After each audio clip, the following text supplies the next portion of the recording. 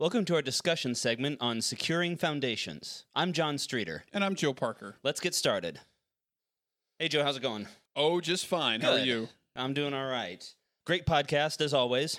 Thank you. I really enjoyed it a lot. How much did you know about Philip of Macedon before you took on this particular topic? So I knew that he, because of what he did for Alexander, not specifically for Alexander, but for himself, Alexander wouldn't have been able to advance as fast as he did at the onset anyway. And you knew he was played by Val Kilmer in that horrible movie? Yeah. I have forgotten that, actually. Oh, you did? Yeah. Oh, okay. You've reminded me of that terrible... folks, that was the first movie in my life I ever walked out of. I was just disgusted. I agree, which is why we won't be discussing this movie anymore today. We're going to talk about the real Philip of Macedon and not the character you saw in the Oliver Stone movie. So this is our first in a series of two specifically military-oriented topics we're going to do. So a lot of these questions are military-oriented, so hopefully we've got a lot of weapons wonks listening to us here. You went through a great deal of detail. Actually, now that I say this, we've had 3 back-to-back military ones. Anyway, I was going to say, okay. it's like somebody in this room is the military historian or something. I know. Who knew? Anyway, don't worry, folks. We're not just doing military stuff this season. There are some people who find that boring, though I don't know who you are, and I pity you. Anyway, so last week we talked a great deal about how the phalanx worked at Thermopylae and all of that. Correct.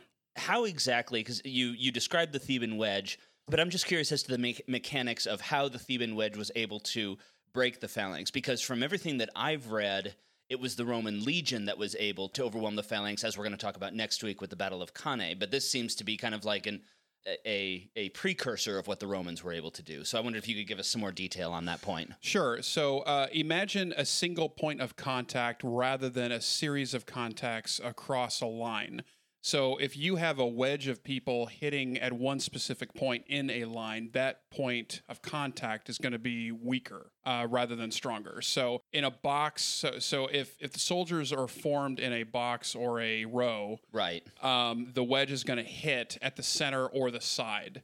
And so whoever's in that point of contact is going to be overwhelmed immediately. And it's very hard for men who have drilled to attack a specific way to reform around a wedge.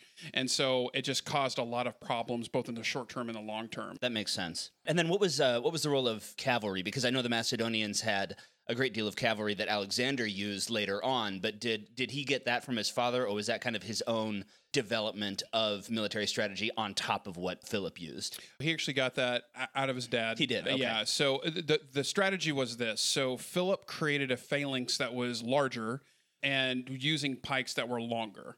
And so he would... More on them in a second, yeah. So he would edge his infantry forward with his cavalry on the flanks. Okay. And then as his infantry would advance forward, his cavalry would start to close in. And so it was a taunt. He was trying to get the men he was attacking to turn to either face his infantry or his cavalry, either one. And wherever they turned, the other side would attack. Okay. So it would envelop his enemies. So okay. Yeah. Okay, that makes sense. So kind of a precursor to what happened later with the Romans, because they used that single or double envelopment tactic very, very effectively. Right. The side of a phalanx is pretty vulnerable. Right. And so if they're turned towards an infantry unit, then their sides are exposed. And just picking up their pikes and turning is not as easy as it sounds, especially when they're engaged in combat. Sure. Speaking of the pikes, the Sarissa was, you said, 16 to 20 feet long. How does one man use a pike that's that big? They're strong. I'm not carry, but like, how do you wield that effectively? Because the Spartans, they would use their pikes for pretty close combat, but their pikes or their spears were only about 6.5 to 7 feet long. Yeah. So a 16-foot pike is not exactly easy to turn and wheel and Correct. Thrust as easily as... So I think from what I read, the bases would actually be in the ground, not fixed in the ground, but be like placed there as a brace. So it would be something that the front line could hold up by having the end not, as I said, in the ground, but on top of the ground. So almost at like a 45-degree angle or something like that? Oh, okay. So they wouldn't necessarily use it as a stabbing weapon or as a thrusting weapon. It would be used basically to hold the enemy off. It was actually as both. So I imagine someone who wouldn't want to carry something that huge all the time. So in terms of an advance, it would be carried. In terms of employment, it would be carried. It was long enough where you could actually grab it, not exactly at its end. Right. Like, so if you needed to adjust or not, it's fairly easy to do. Okay, Or, so I don't you want to could- say easy, but Right. easy. So you could shorten it basically Yeah, by yeah. putting most of the length behind you Yeah. and okay. Because the strength of it was the distance, the extra feet it actually had. So once you got past that, once you got in closer, its advantage wasn't as important. So Okay. once you're up close, you can actually like carrying it in the center rather than Or so- like 2/3 of the way Right, right. forward or Yeah. something like that. Okay. And did they carry swords as well? yes. And did they use any kind of missile troops like slingers or archers or anything like that? I believe so, but I don't know how prominent it was. His main emphasis was The infantry and the cavalry? Yeah. Okay. All right. Okay. So Now he did use siege tactics, so I mean, Right. but those I wouldn't consider Catapults, those. Yeah, I wouldn't things like that. consider those like slingers. No. I'm specifically missile troops is what I was curious about. Okay. You talked briefly about the Spartans and their response to Philip of Macedon, and, Yeah. and you see memes about this and on history pages if you're a nerd like me and follow them. The Spartans responding, just Philip sends this long message. If we conquer your country, I will do this to you, this, and the Spartans simply reply, if. So. Is that historically documented? Is that the invention of later Greek or Roman historians? How accurate can we be when we tell this story to our audience and when I tell it in Sure. class as I do every year? So they absolutely said if in some way. Okay.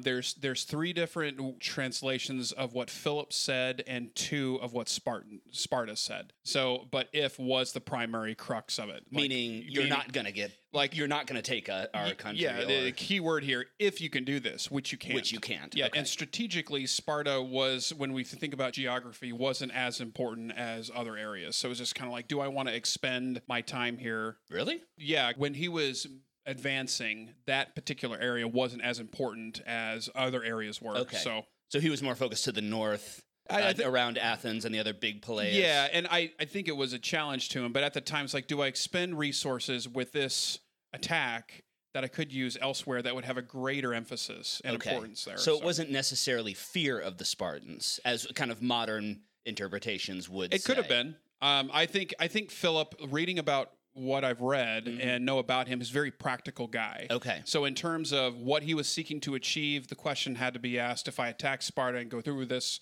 will I strengthen the position or not? Okay. And I think that looking at everything, he decided it would not. But you don't think he feared a second Thermopylae or something like that, where he would lose his army if he attacked that one city? I think Thermopylae was like pretty unique. Yeah. So I think if he had faced Sparta, he wouldn't have done it the same way the Persians had done it. Fair enough. Okay. You talked quite a bit about the various reforms in the army, specifically what the infantry was doing with their new weapons and the new role of cavalry. But military historians are now starting to look more at things that are almost off the battlefield, but which contribute at least as much, if not more, to victory. And so I was curious if you could expand a little bit about the logistics of actually getting his troops to various positions to attack his enemies, because it's one thing to say, I have this great army, but you have to actually get it to move quickly enough and achieve strategic surprise, maybe not tactical, but you've at least surprised your enemy to the point where they can't react. So how is he able to do that, given that he didn't have any kind of modern technology, that Macedonia had very few roads at that time? How is he able to forge such a quick-moving army that ultimately conquered all of Greece, and which his son then used to conquer the known world? The first step was to actually create an army of actual soldiers that were trained, that were paid, that were motivated to actually fight. As they began to win battles, that sense of pride helped out a lot too. But when you have a trained army that's actually in shape, they're going to move naturally faster. Okay.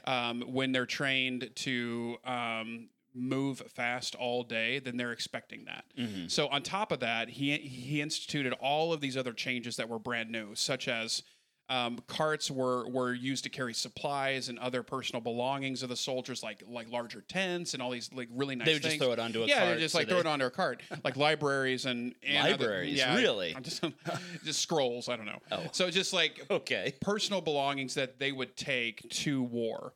And so he outlawed that. He's like, this is not going to work out. This is not conducive to us being able to carry move. whatever you want to bring. Exactly. Very similar to how it is now. I mean, there's supply chain, there's trucks, there's all that stuff, but a soldier out in the field carries a lot of stuff. And for those of you who travel with AAT, you carry what you bring on our trips. Yeah.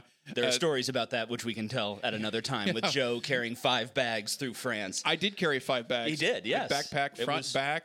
Like carrying. It was impressive. Anyway, neither here nor there. I digress. So he had an in-shape army who were trained, who were proud, who were like starting to earn that pride, and then he just did away with all of the old tactics in terms of that army getting on the road or out in the field, where there were no extra people, there were no extra supplies, there were no extra luxuries that the soldiers in Greece used to carry. And so it's just, he made war. It wasn't about being as comfortable as you could. He trained his soldiers the exact opposite. Okay. And so I think that they came away with that with a sense of expectation. Do you know if he got any of that from the Spartans? Because they had very similar systems of logistics in their army. Probably. I mean, when he was a hostage, he just had a lot of exposure to different tactics and strategies. Okay. And so I think that there's a good chance that he did see that because he was weighing what would work and what didn't. And in the podcast, I talked about his first 2 battles. And he really tried and tested a lot of those things that he actually implemented over time in those battles. And so I think he had an opportunity to test what would work and what would not work. Do you think he still would have been successful had he not implemented specifically his logistical reforms, or do you think that was really the key to his victories? I think that was a major key. You do? Okay. Yeah, because he was able to move fast. He was able to keep everyone fed still. And because that was part of it. I mean, when you're expelling extra energy, you have to pack extra food. You have to pack extra supplies. Right. And in terms of what he conquered, he did away with the old tactic when he got into an area that had a walled city. He didn't just like, I'm going to hang out here until all of you starve. He actually laid siege to it in a new way that people really hadn't seen. So he used siege weapons. Right. Yeah. Okay.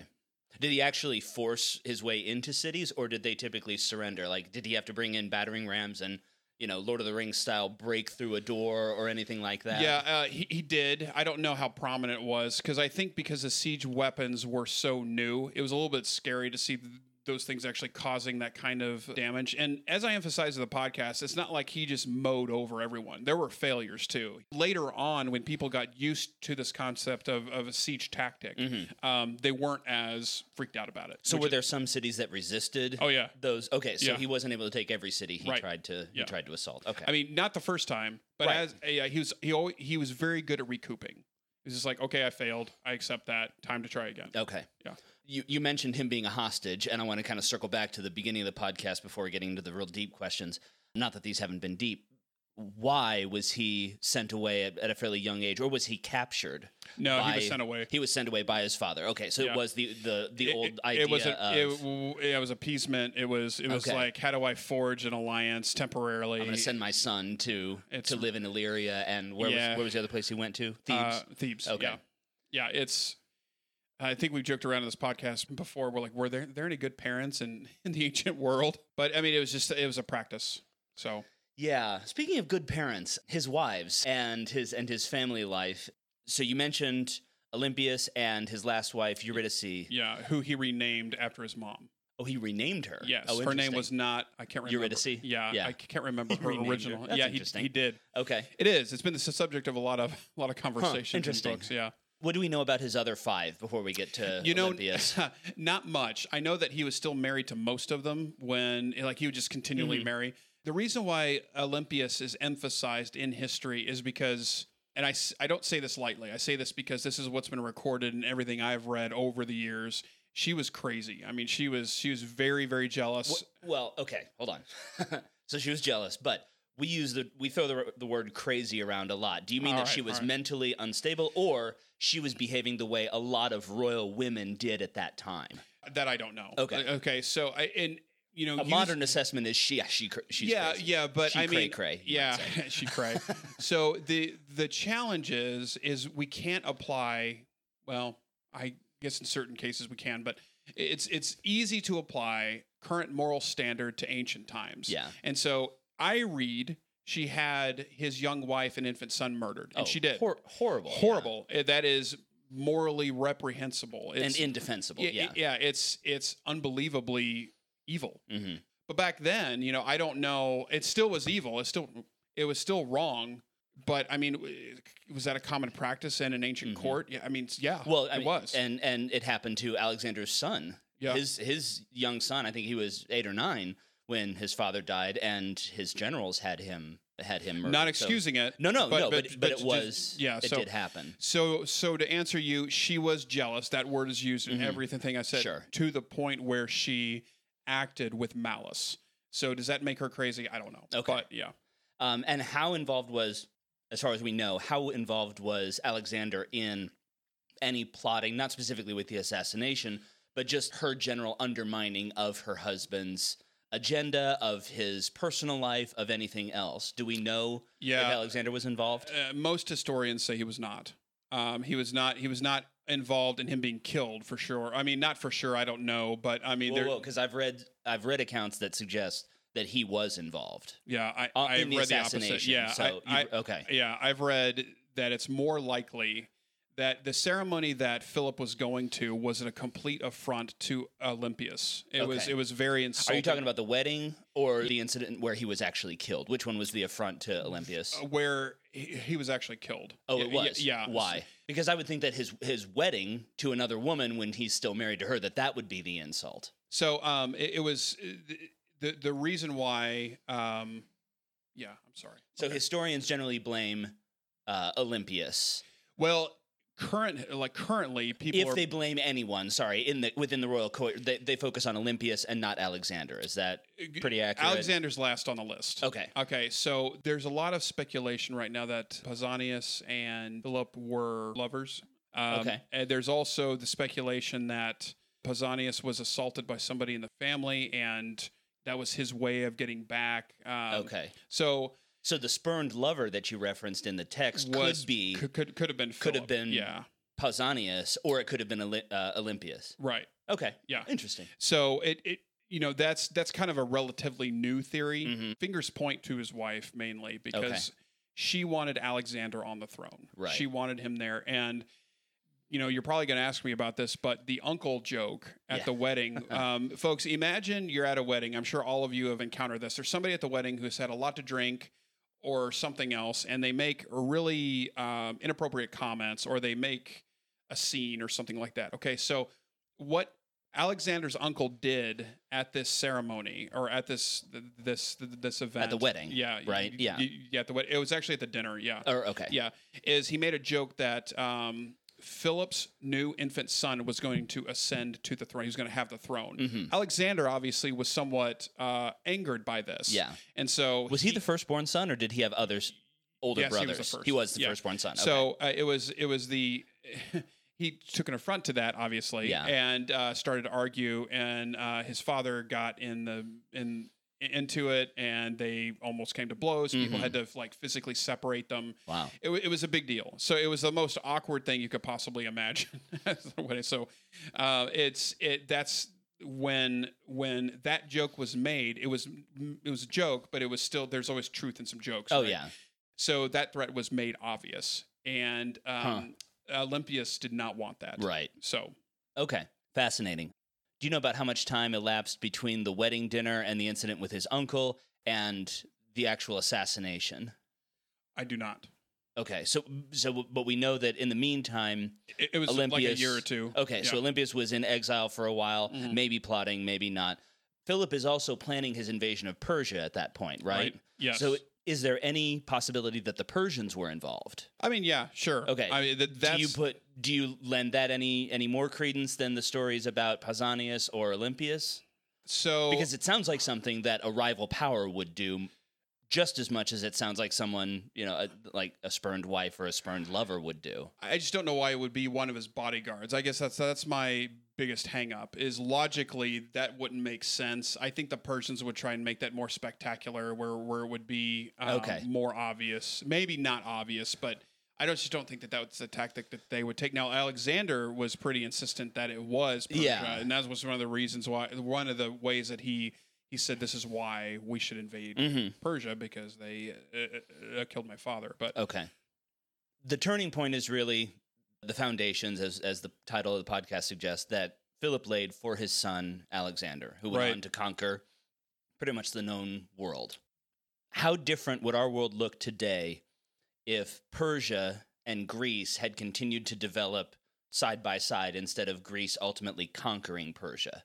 I'm thinking about things like the ideas of reason and logic, and that we kind of talked about last week, but also the idea of just simply something like a common language, having one person, having one language, whether you're from Egypt or you're from Persia, modern day Iran, or you're from Greece, you can talk to one another. Why is that so important? How different would our world look if that had not taken place? Well, I think you kind of answered your own question, to be honest, because I mean, without the language being somewhat common, there would obviously be barriers in our ability to actually communicate and trade and.